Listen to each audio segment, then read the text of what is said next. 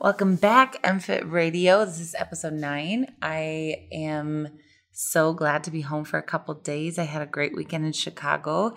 I will be doing multiple fit expos around the country. So if you keep in touch on my newsletter, you will know where I will be next. But my next trip is Paleo FX. So if you're in Austin or near the area, come join me for a workout Saturday morning at Picnic. I'm going to be doing a giveaway with Epic and Picnic, and it's going to be awesome. This partnering up with this badass from Onnit, a kettlebell trainer named Prime Swolger on Instagram. Follow him. He's great. And then we are doing a bunch of talks and workshops Friday, Saturday, Sunday in Austin, Texas at Paleo FX. So come hang out with me. I'd love to meet you and do some MPAC workouts. Today's podcast is with Ellie Short, and Ellie and I met at the NTA conference earlier this year, and she's great. She works a lot with her clients on mindful eating and just kind of, the emotional aspect that comes with food and how to be aware of what we're eating and when we're eating it and why we're eating it. And I think you guys are really going to enjoy this. MFit Radio.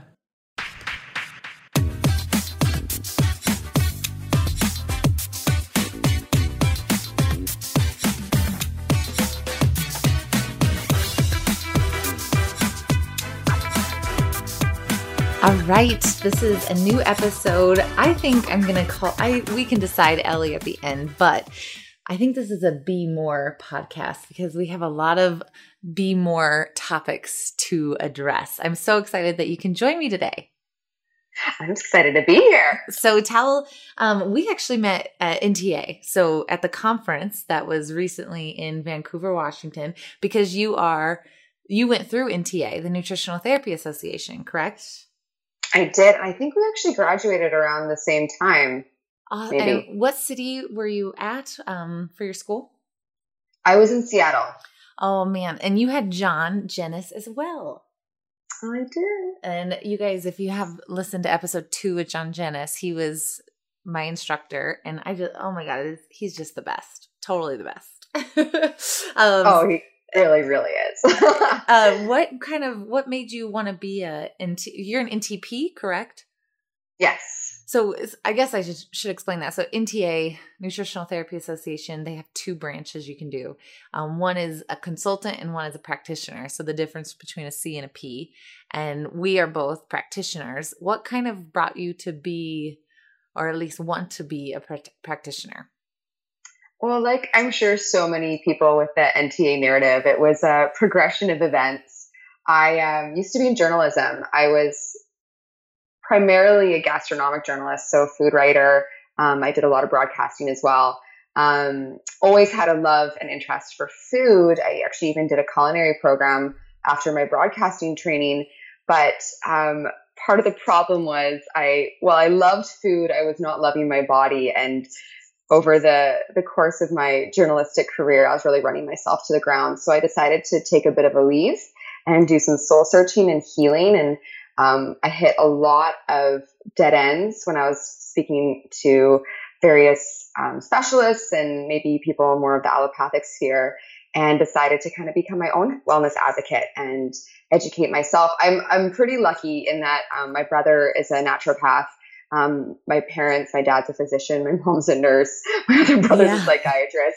So I have a whole team of wellness advisors, but they were also encouraging of me to kind of follow my own path. And my brother actually was the one that recommended the NTA program. His practice is based in Seattle, and naturally there's a lot of love for NTA in Washington and throughout the States. I'm Canadian, I should say. So it was a little bit more unknown to me. There's a lot of holistic nutrition programs in Canada, but even when I was looking at the curriculum and reading reviews, I was so much more drawn to NTA than anything offered in my own country. And similar to you in that it was a thoughtful decision, but I kind of just went for it. Like I was looking at it and I just called them, asked some questions, signed up for it right away. I think it was June and the course started in September, which for me and my personality was a pretty hasty decision. And like so many people that have gone through the program, it was incredibly life-changing. And now my new career. Yeah. And so you are, what part of Canada are you in? I'm in British Columbia. I live in a city called Victoria, and it's on an island just off the west coast. It's actually below the 49th parallel, strangely enough. So we're very, very close to Seattle. That sounds so, I want to live on an island off of Canada. That sounds amazing. It really is. I'm not going to lie.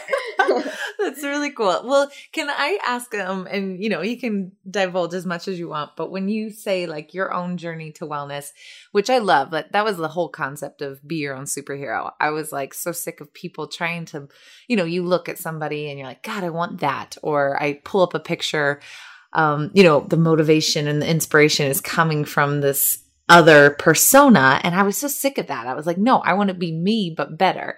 And so like be your own advocate, find your own wellness through the tools that you're provided, but whether it's education or the school. But like for you, what got you to that point was like when you felt not well, what were those symptoms for you? Was it stress from school? Was it just the chaos of journalism? Was there anything specific that you can remember where just trying to think like something's off? What were those signs for you? Well, I definitely have always been a go, go, go kind of person, hovering in that sympathetic sphere constantly. Mm-hmm. And I went I was definitely, high achiever in high school, then university. I did an undergrad, and then I went straight into journalism and then straight into culinary program and never really took a breath. And I knew my gut was telling me, even when I was in my journalism program, that it wasn't the right vocation for me. I remember one of our guest lecturers in one of our courses one day, it was a woman, and she was talking about how she was basically, I don't know why they even invited her. She was kind of trying to turn us off the industry. She's like, this is a man's club. You're going to get incredibly disrespected. If you want to have a family, there's absolutely no way you're going to be able to do that.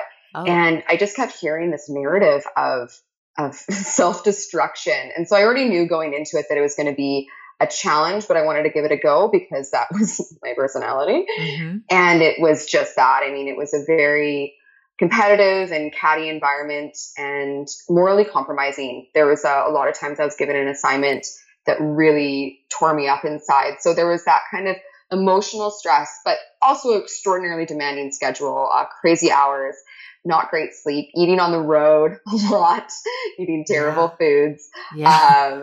And so what happened is I just started getting increasingly fatigued and incredibly emotionally volatile. I mean, I would cry for no reason and I would have a hard time. This is crazy, like even thinking about it now. But I remember there were points where like getting up from a chair felt like the biggest task in the world. And even just like writing, like my hands became really weak. And of course, as I mentioned, my father being a physician and a specialist sent me to every specialist in the world, did every test in the world. And they were all like, no, nothing's wrong with you. You just need to take it easy. And I couldn't hear that one more time. Yeah. But then I started exploring different kind of theories and philosophies around kind of those symptoms. And of course, got led to concepts of adrenal exhaustion and realized that my poor little adrenal glands were fried. Poor little things. They do so much for us. I know. So I mean, with your adrenal, hopefully people have listened to me, and if they haven't, so adrenals are our stress organ, and they just do so much for helping us respond to stress, and we tend to just overuse them. So for you, what was your fate? You probably went through quite a protocol to kind of heal, but do you have something that you love to do with your clients or something that was really significant for you? I know it's hard to just do one thing, I think, but for you in your journey, what was something that really stuck out? Well, the concepts of changing how you're eating as well as what you're eating were really big, and trying to find more of those parasympathetic or calm and relaxed moments, coupled with the exhaustion and the kind of emotional symptoms I had. I, for the longest time, had incredibly challenging digestive issues, and I had totally normalized it. I had been labeled IBS and all those very problematic terms that I cringe at now, because I recognize that this is not the kiss of death, and we do have choices in how we can heal our bodies. But the chronic sinus infections and the digestive issues that are so coupled with that adrenal sympathetic stress. eating. Yeah, exactly. Adrenal stress and how it's connected to your digestion. So simultaneously finding more ways to be calm and relaxed and to regenerate and repair my body, but also really paying attention to my digestive health. Really paying attention to it though, like not just saying, oh, I'm going to cut out gluten or I'm going to cut out dairy. I think that's a really great step for a lot of people at the beginning. But, like I said, and you've talked about before on your show, is changing how you're eating as much as what you're eating is so vital. It's so true. I think so many people underestimate, like, it's so easy to look at the symptoms of whether it's your thyroid or your fatigue and just see it as, oh, this is my adrenals. My adrenals are messed up. But then it's like most of us always have this underlying theme of we were diagnosed with IBS and we had chronic digestive stress. And there's just so much stress that comes from just not digesting your food or dealing with those things that we just have lived with, that coupled with then journalism or the media and the kind of like go mentality that you were in, that's when the adrenals start to like say, no, I can't do this too. So we can handle so much, but I think digestive stress can always be a huge root cause, I think, for a majority of clients. Totally. I often think to myself that, I don't actually think that my schedule, my circumstances in my journalistic career were that insane. I think that I had laid the groundwork of a body that just couldn't handle it from years and years of digestive stress and probably immune imbalances and all sorts of things that are connected with everything we're talking about. So I really feel like, I think once actually in one of John's lectures, he talked about, your cortisol glasses.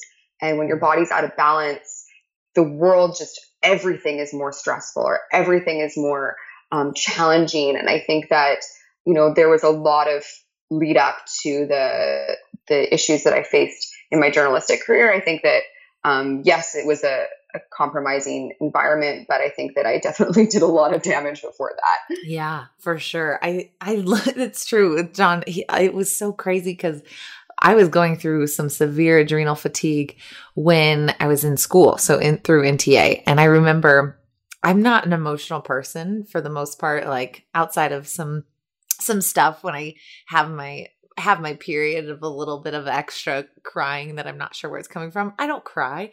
And I was in the middle of my midterm at NTA and I just had like a total meltdown, like went outside bawling. And he came up, he's like, we need to check your adrenals.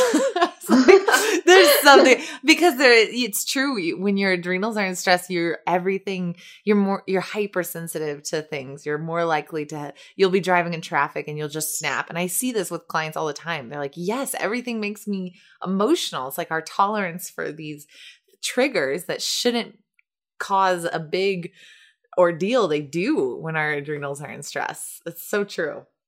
Absolutely. And that's actually a really incredible testament to the people that are drawn to this sphere in the NTA and also just in kind of holistic wellness. I feel like if that was a different academic environment, they would have given you hell for being in the middle of your midterm instead of being like, hey, what's going on? That's really amazing. And I also found immediately this incredibly supportive system of like-minded tribe members when I ventured into this world. For sure. And I wish I had more to say about other schools, like what is right for the best, I guess I was kind of like you. I just jumped in because it was online and I was able to fit it in my schedule. So I know there's other things in person if people do better learning that way, but for sure, this is, it's fun that it's brought together, people like us, because we were actually sitting there, and this is what I wanted to talk about a little bit, because that's how we ended up having a conversation. We were talking about high intensity exercise and how it tied into adrenals. And I think for you previously did some CrossFit or some high intense workouts, but then kind of took a step back and looked at what it was doing to your body, and you decided that it really wasn't for you. Do I remember that correctly? Yes, and I still kick myself for having that conversation with you. I was like, let me tell you. No, really, no, I love it. I really had this authoritative tone that now I'm like so bashful about. No. I think it was great because I just wanted to like meet as many people as possible. So I loved your perspective, and I want you to kind of share a little bit of what your story is with that, because I do think, a lot of my clients, of course, we love CrossFit, but there's such a huge audience that it's just not for them. And I want them to know that that's okay. Part of the problem is I really do love it. Like, yeah. I love pushing my body. I love feeling extreme physical fatigue after a workout. I love goal-oriented movement and physical activity. When I was younger, I competed at high-level sports, and I was a dancer, like a lot of kind of just like push mentality. And really, I've always been somebody that works out because I love it, not because it had any other, purpose for me. But part of the problem was because of that mentality and really pushing your body to the extreme. I did just that. I pushed my body to the extreme, and I was trying to accomplish a lot of other healing at the time. I hope this isn't too much information for your listeners, but I had decided to go off oral contraceptive and was having a really hard time balancing and regulating my body afterwards. By the way, never too much information. They like to hear all the details, so it's good. Excellent. And I do not mind sharing. Open book. Was it mainly your progesterone? Was it just having a hard time with your progesterone balancing back up on its own?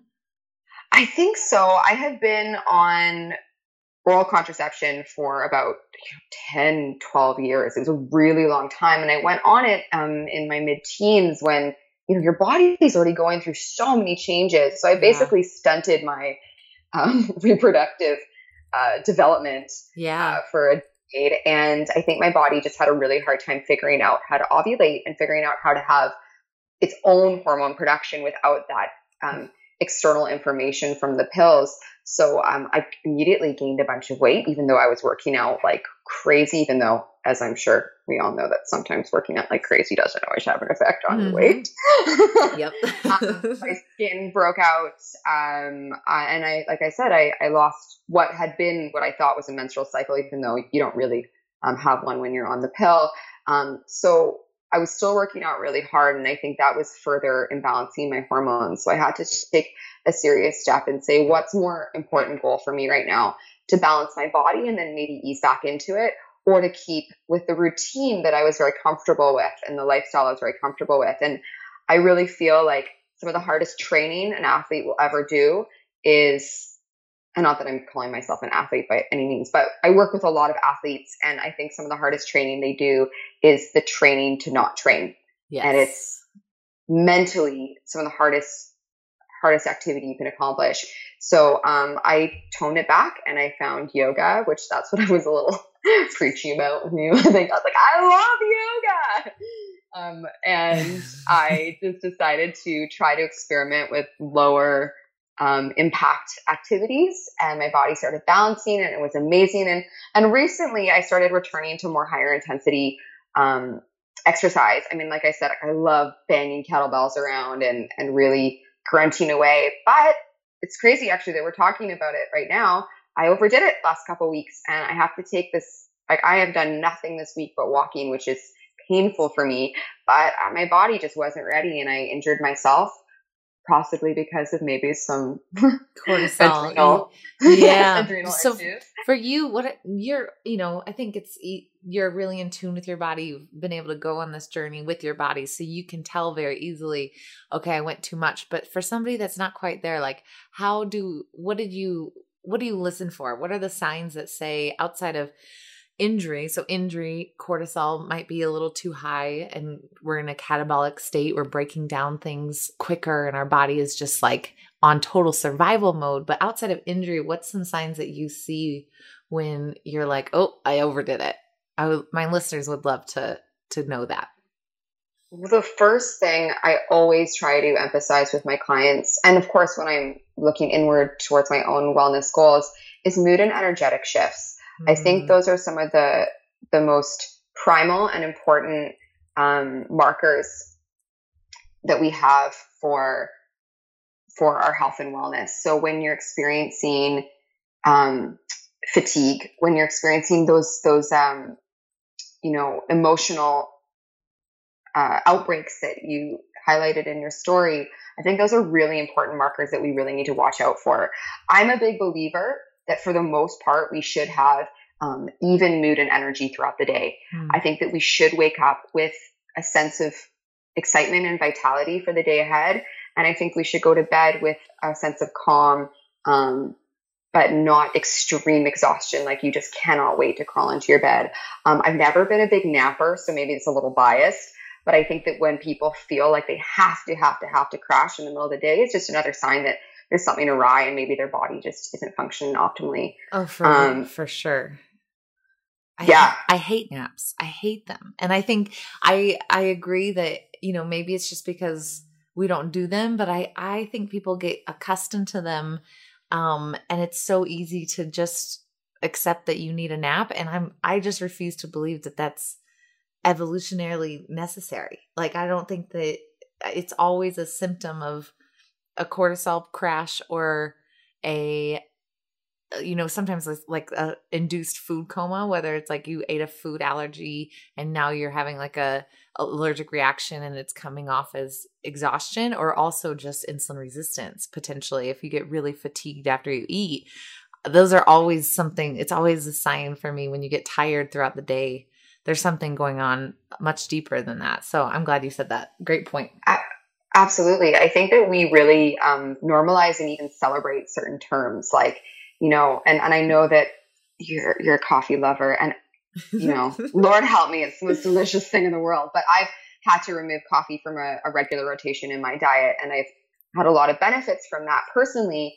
But we really, people have little t-shirts and mugs about how they're a coffee addict. They're actually using the word addict, which I think is accurate. Yeah. And how they're like addicted to naps and addicted to coffee, and they love their stimulants and they love crashing. And like, there's all this really kind of celebratory language surrounding, what in my mind are just signs that the body's out of balance. And so I try to work with people on shifting that mentality that, hey, our bodies are cruel and complex, and sometimes we crash and sometimes we're buzzed, but let's try to find a place of balance and celebrate that instead of celebrating the extremes, and almost wearing it as a badge of honor, which I find problematic. Oh, it totally is. And I'm big in, I'm actually kind of not as CrossFit culty as I used to be because of all these issues that I keep seeing with CrossFitters. But obviously I love it, but it's like the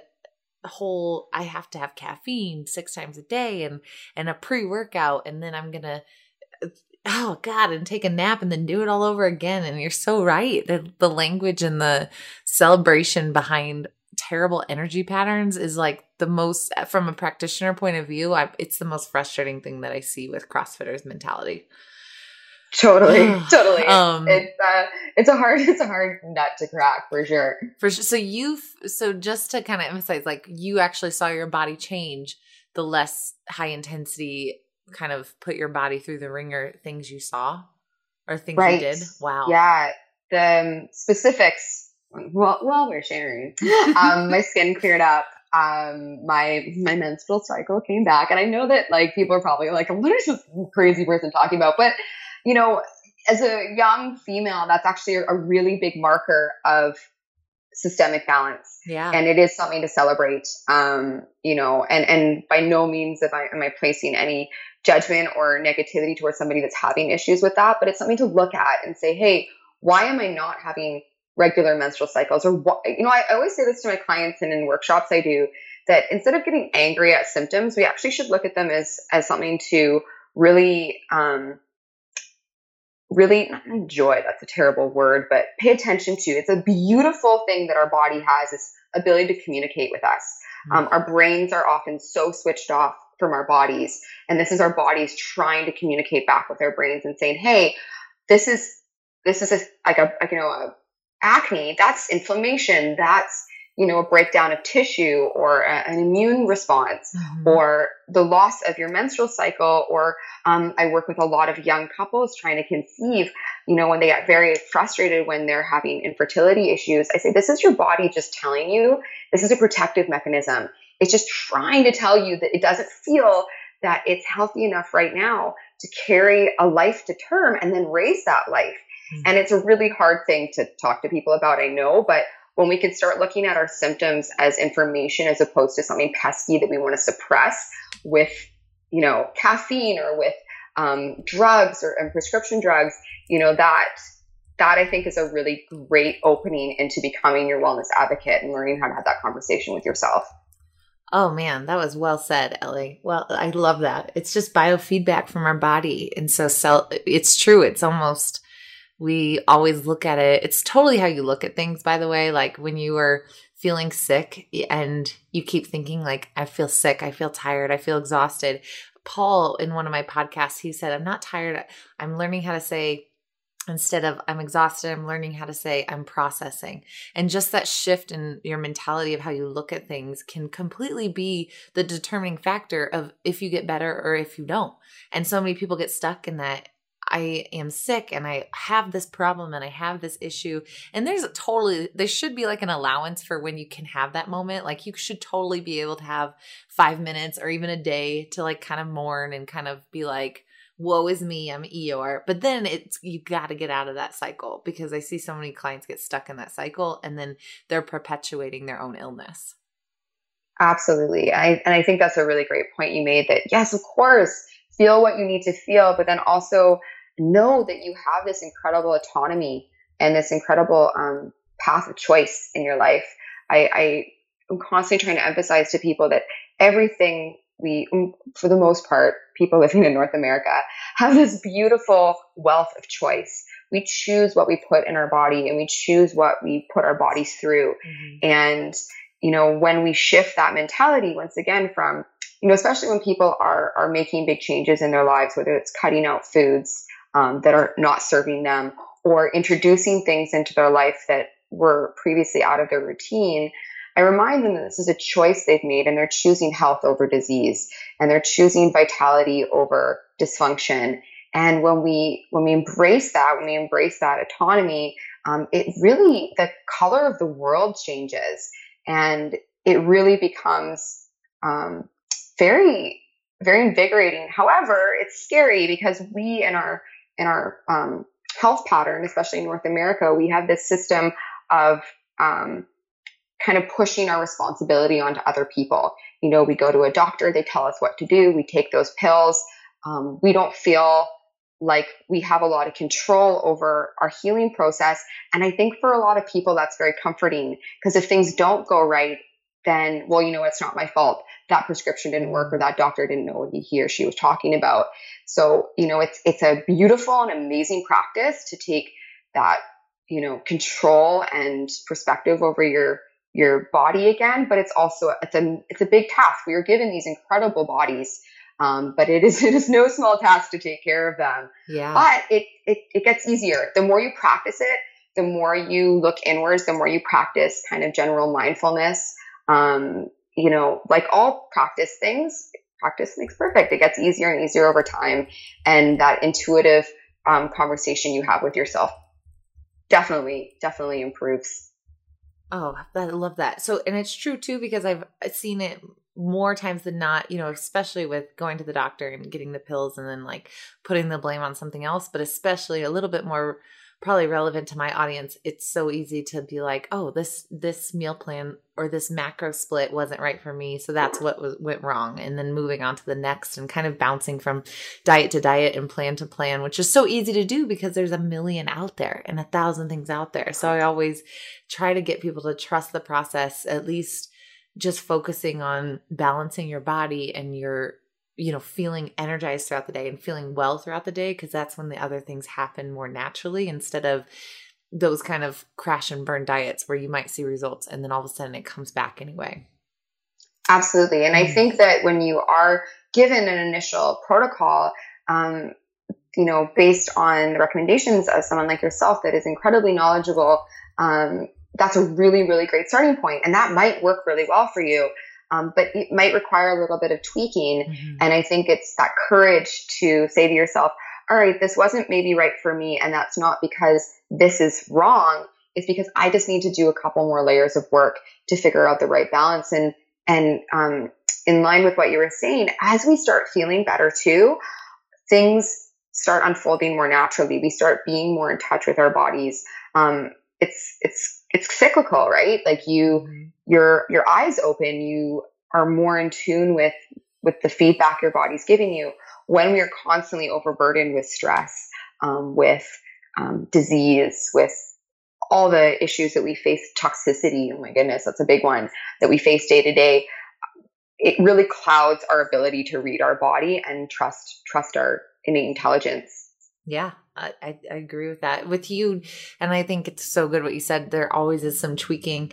It just made me want to ask you a little bit about how, obviously with NTA and just knowing that's what you do as an NTP. I know that you eat real food and all that jazz, but do you have, as someone that struggled with adrenal issues and some hormone balancing, have you found somewhat of a macro balance that works for you? Is there a very specific way you eat? Do you look at calories? Do you look at macros? Or do you just kind of eat to satiation and listen to your body? Have you been able to learn that process? I think that process is it's an ongoing learning experience. Yeah. I'm not a big fan of numbers and counting. I'll kind of keep that in the back of my mind as a practitioner when I'm looking at what my clients are eating, when I'm helping them construct kind of healthy eating patterns and meals. But because for me, it always comes back to stress.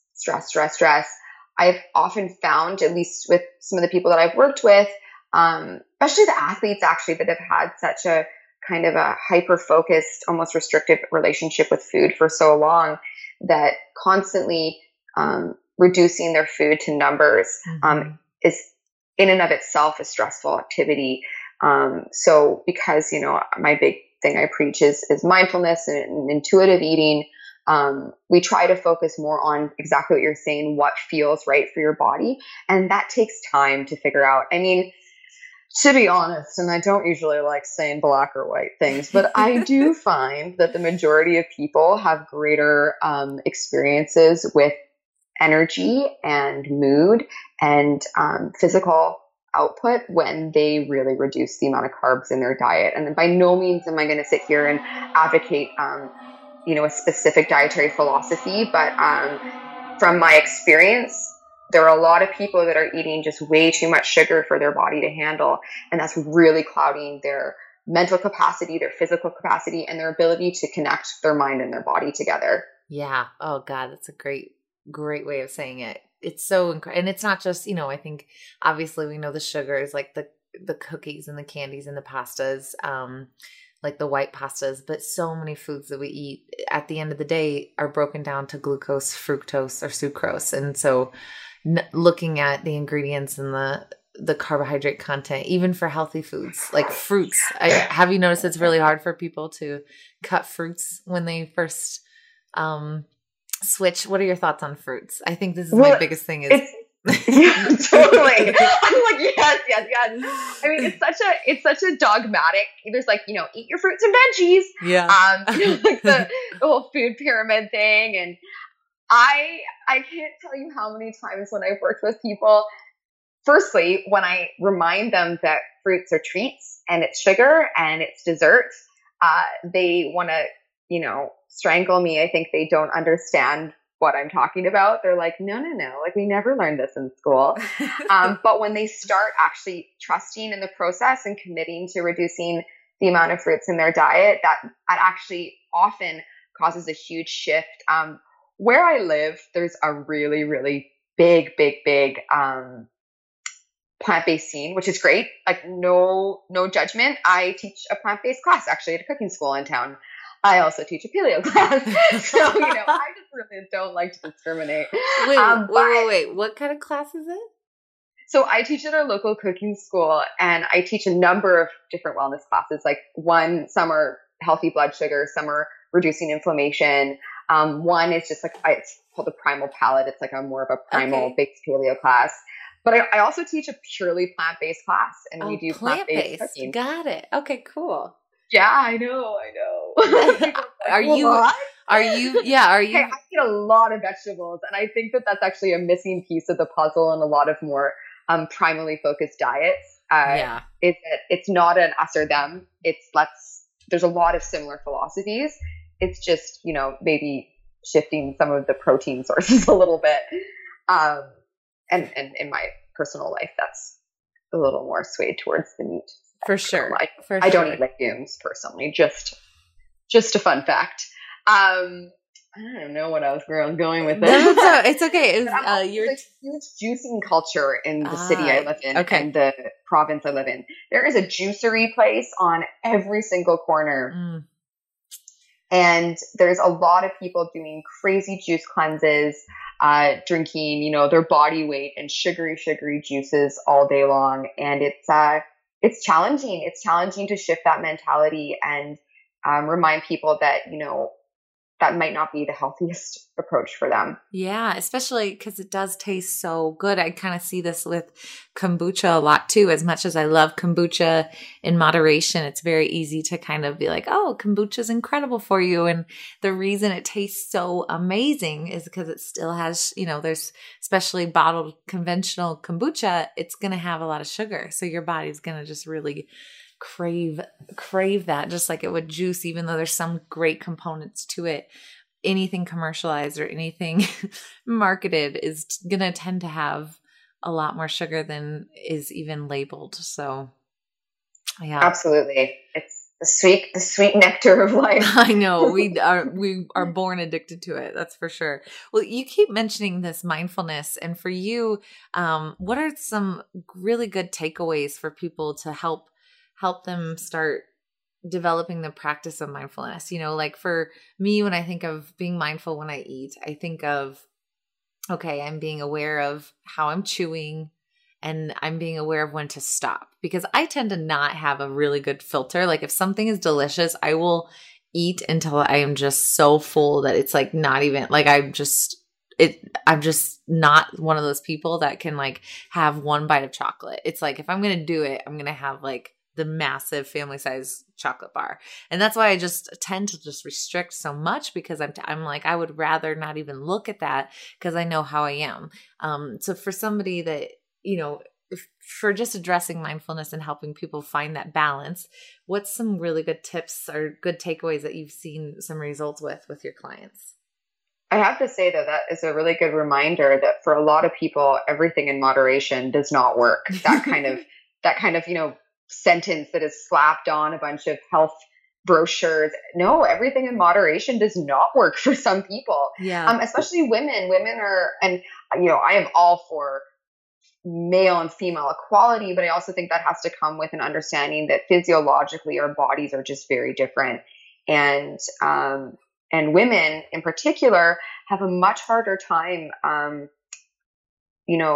or our bodies are not designed to feel satiated as quickly.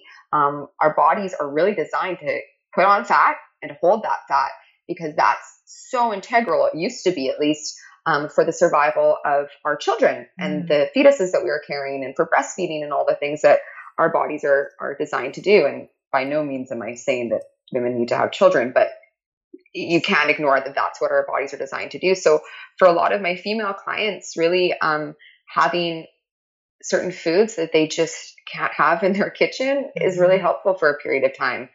So, just a little side note. The cabinet cleanse. Exactly. Yes. Oh, yes. I do a lot of those.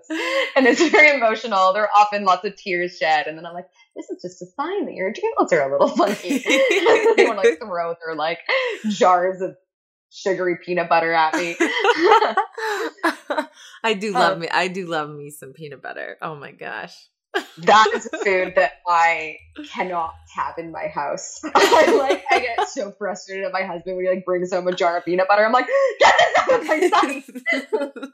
Because it's, I haven't found a lot of balance with that yet. That's okay. There is no balance with peanut butter in my life. Isn't isn't that interesting information though, that there are some foods that most people are like uncontrollably drawn to, and it makes me very like, I'm like, what is going on with this food? Like, I'm very like suspectful of it. Like, I have a theory actually on my peanut butter. So, well, one, I think it's this emotional connection. As a kid, peanut butter and jelly is like almost always a staple. But for me, especially because my mom, who is most likely listening to this, she's like so really good with food. She helped me grow up with like always having vegetables, whatever it was. There was always something green, but she's highly allergic to peanuts. And so I developed this like good, bad relationship with peanuts where as when she wasn't in the house or if she wasn't home, I would just like try to eat it as fast as possible so that I would wash the dishes and that she like I had to wash the dishes 4 times and making sure that she never had it. And then when I went to other people's houses and had peanut butter, it was like this amazing like treat that I rarely got to have. And so I still have that connection. Like that's like the one food that for me, if it's put in front of me, it's like such a delicacy. So that's where my peanut butter connection comes from. The mental emotional connections we have with food. It is real. It's so real. The physiological draw to certain foods and also the mental emotional side. And to finally answer your question, I think that is a big part of mindfulness, is really understanding that the mental, emotional, and the physiological are inextricably connected. You cannot separate the two. So I really encourage people to approach everything in their wellness goals with that spirit. So when we sit down for a meal, you're going to want to be in a calm and relaxed space, right? Yeah. You're going to want to be in that parasympathetic mode. You want to be taking deep breaths. You want to be, using potentially an oil or something that switches you into parasympathetic mode. But also, I think equally as important is sitting and actually appreciating the food that's in front of you. In a lot of cultures, for hundreds of thousands of years, there's been a tradition of saying grace, either before or after your meal or both. And that looks very different to a lot of different cultures and traditions. But I think the idea of actually taking a pause and remembering that the food you're about to eat came from somewhere and someone is not just important for our conscientiousness and our understanding of the food system, but also it simultaneously has this physiological effect where it allows our body to further slip into that parasympathetic mode. So I really encourage people to never separate the two, the mind, the body, they're one. And the more we can understand how food serves us, but also understand where it comes from and appreciate the incredible bodies that we're given, I think that actually will have incredible effects on people's mood and energy, weight balance, athletic performance goals. The more we connect those dots, we'll see the results. Absolutely. I love so this is something so key. And I hope, especially as summer's approaching, I hope more and more people get into this. But, think about, well, I guess the first thing is, I don't know if you saw, there's this really great Epic video. So Epic Bar, they, how great they are about sourcing and where they get the meat and how they package and just trying to save the environment with sustainable meat practices. And they posted this really emotional, for me, it was kind of emotional, of their bison and how, we kind of assume in our culture that all bison are grass-fed, and that's just not the case, especially as popularity of grass-fed, or not grass-fed, but bison increases. And there's this video of them, going out and shooting the bison and having this ceremony. And there's these people that when they do source bison, the bison kind of like surround the animal, and long story, but basically like there's a moment in traditional, whether it's Native American culture or whether it's just Wild West culture, where you have to appreciate this death leaving us or this life leaving us. And Epic, this video, it like really captured it. And it just made me think so much more like, if I was the one that shot this animal and then processed it and took it and then ate it, how much more connection I would have with the food I ate. And so I'm trying to, I'm obviously not, I don't want to be a hunter. I think it's like something real. I'm a diehard animal lover. And I think eventually maybe I should have that experience at least once in my life, but I don't want that right now. And so I have to think of the food I'm eating, especially proteins.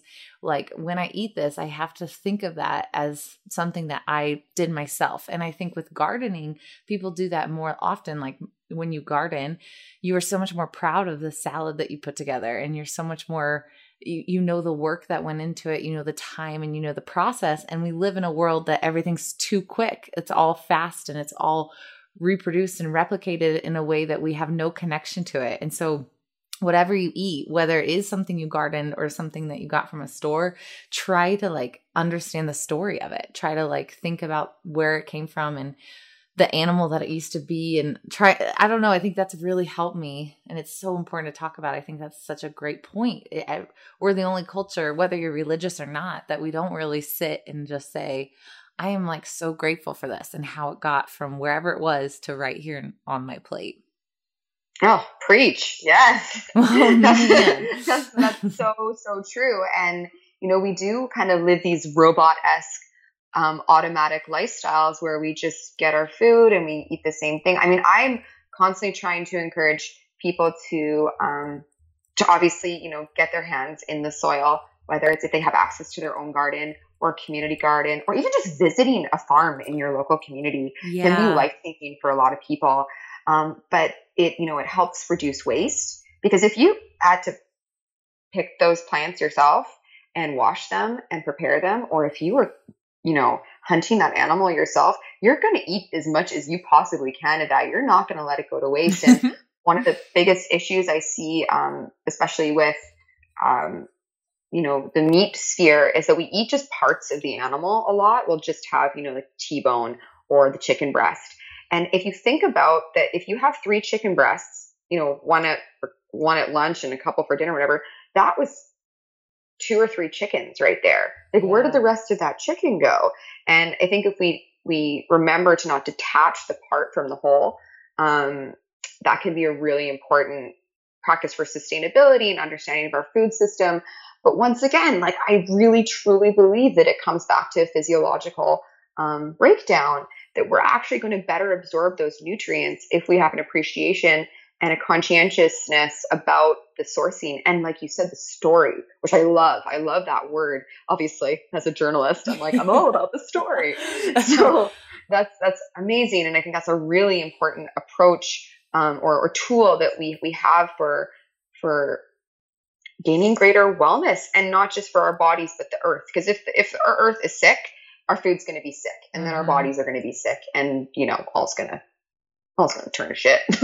Totally. Yeah. And I think that's good that you connect that piece of that even just being more grateful will help you digest more. Cause we, you know, the only way that humans innately are motivated to do something is if there's a direct outcome. So I think that's a way to like make it more, you know, like, of course it's good to be grateful, and of course it's good to be appreciative, but always having a why.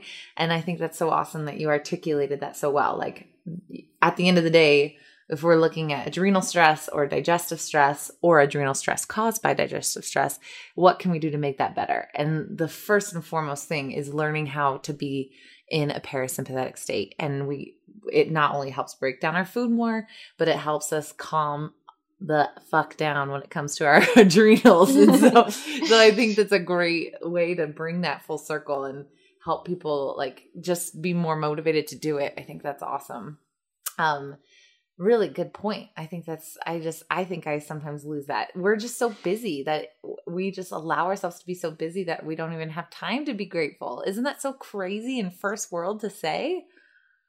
Also, another word that I think that is really glorified, and especially someone like you have a very full schedule, and I know I do as well, but busyness and stress are really celebrated and glorified. And you know, I think that when we can start recognizing that having time and having space for mindfulness and for slowing things down is actually something to be celebrated, I think that's when the patterns will shift, and we'll start making those connections that are so integral to our wellness goals. Yeah, I love it. Oh, that's great. For you, with your sourcing, that reminded me, I need to do a co-op. Have you ever done a co-op? Oh, like gone and worked on a farm? Well, so my mom used to do a co-op where they basically, like, if you didn't have access to a garden, it's like a CSA, like they would basically deliver to you, or you would go to somewhere really close to your house. Like Denver has so many different co-ops. So maybe I should like connect, maybe get some sourcing for websites that tell you where your local CSA is or co-op is, because I do know it is like, God, I wish part of me wants, like in my next life, to just be a full-time gardener. I like want so badly to have the patience and the time to be able to just do nothing but garden, because I'm so into it. But I just always, the amount I travel, I would kill everything. So for me, I'm like, okay, how can I integrate these concepts without getting a gun and going and shooting a bison, which is so crazy to even think about myself doing. I don't think that'll ever happen. And then also gardening, how can I get access or at least appreciate more the connection with food? And CSA, there's like always some sort of way you can always go visit the farm, and then once a month or twice a month you can go pick up a box of vegetables, and it's all rotational and it's tons of variety.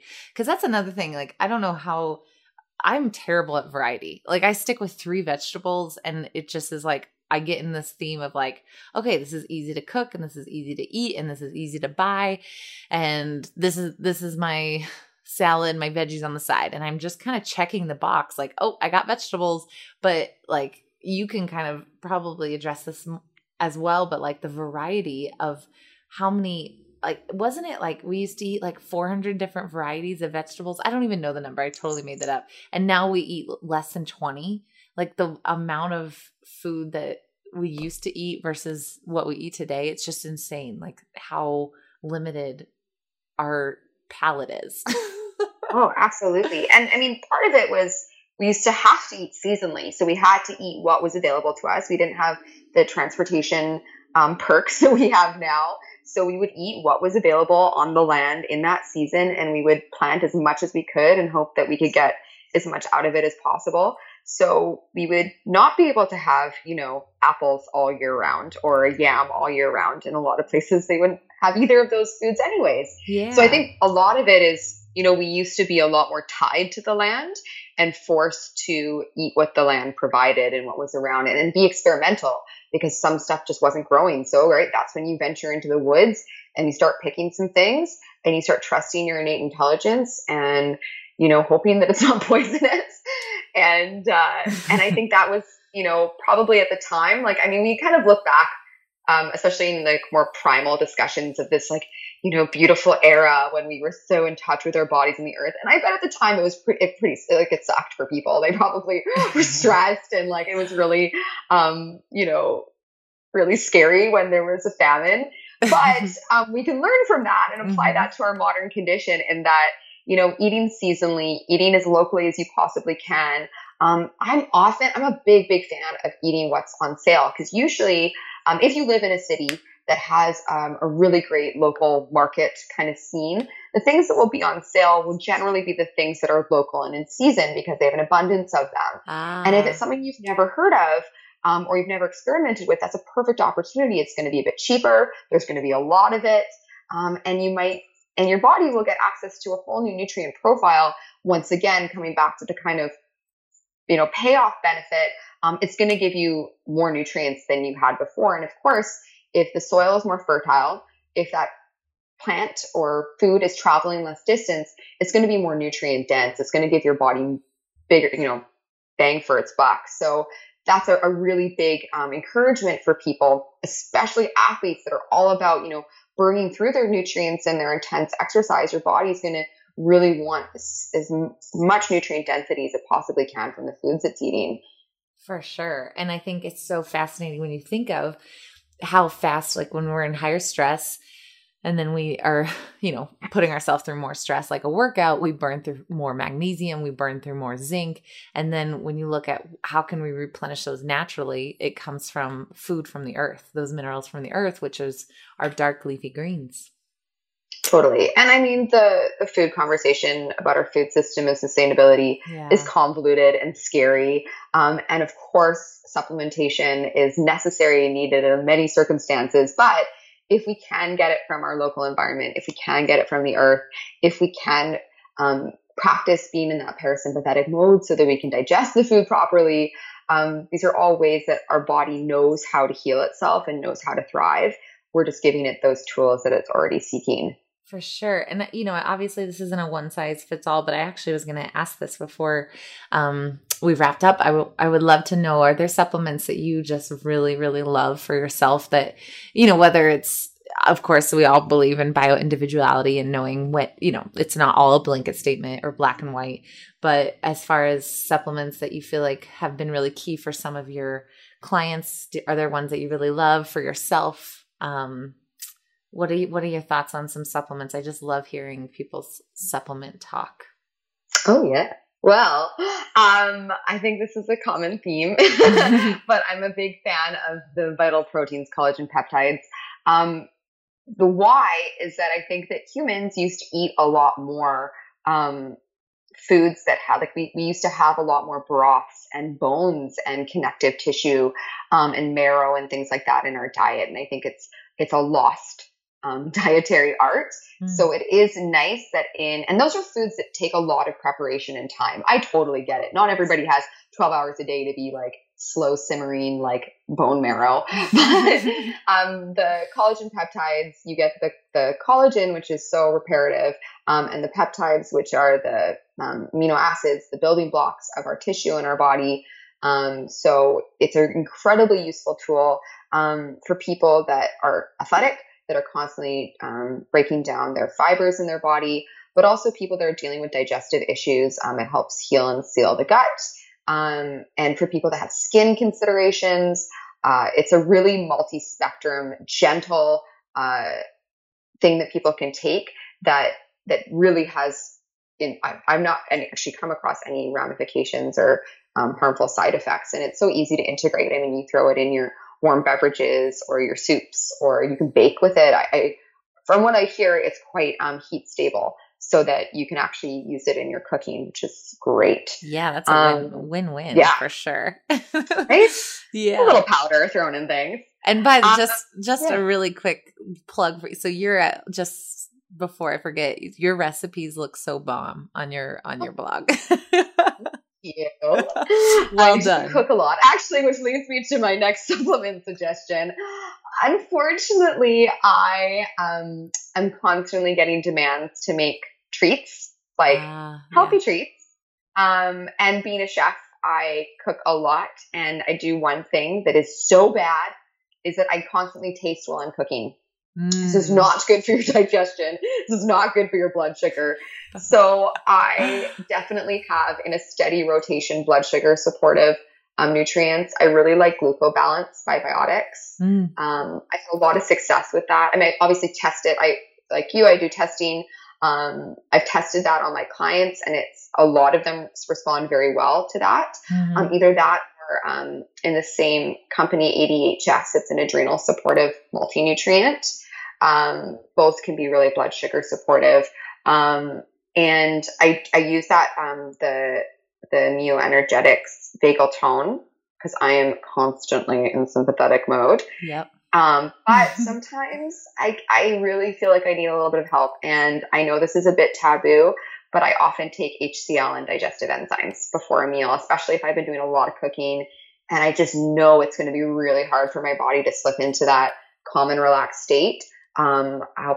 I'll pop some HCl and enzymes and well, I don't think it's taboo at all. I think it's so cool that we have that ability to have that kind of support. Like for me, I just got back from Copenhagen in Germany, and there's dairy and everything.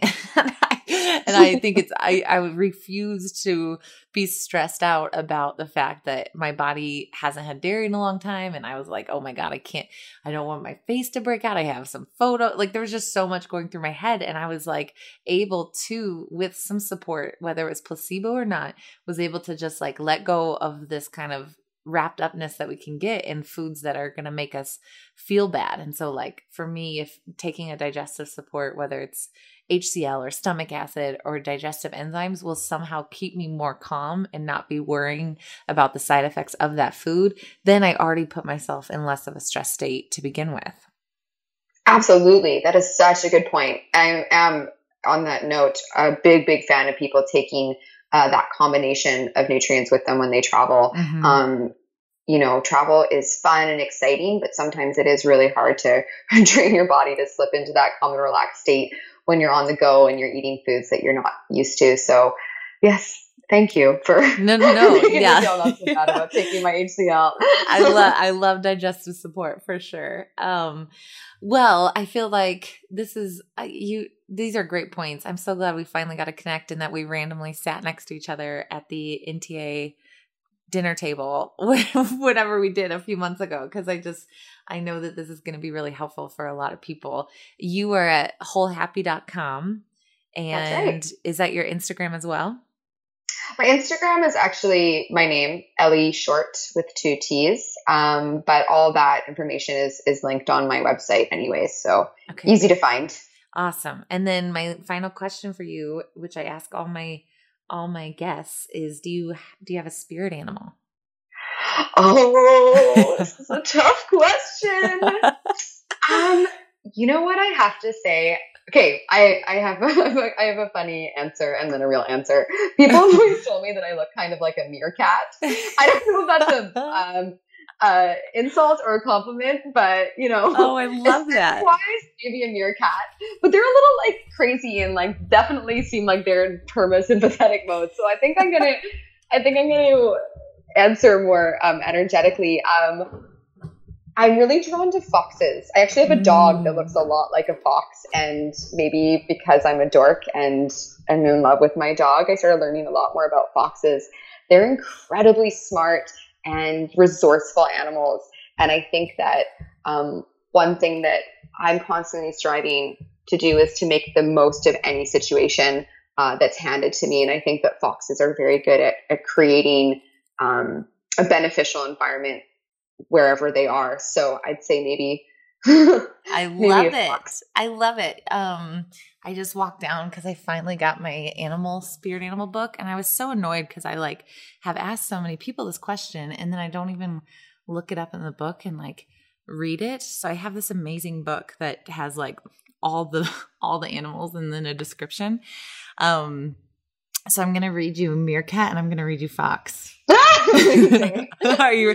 And I think the requirement is you could totally be up to 2 spirit animals. So you might be a mix of the 2, but who knows? So meerkat, oh man, this might be you.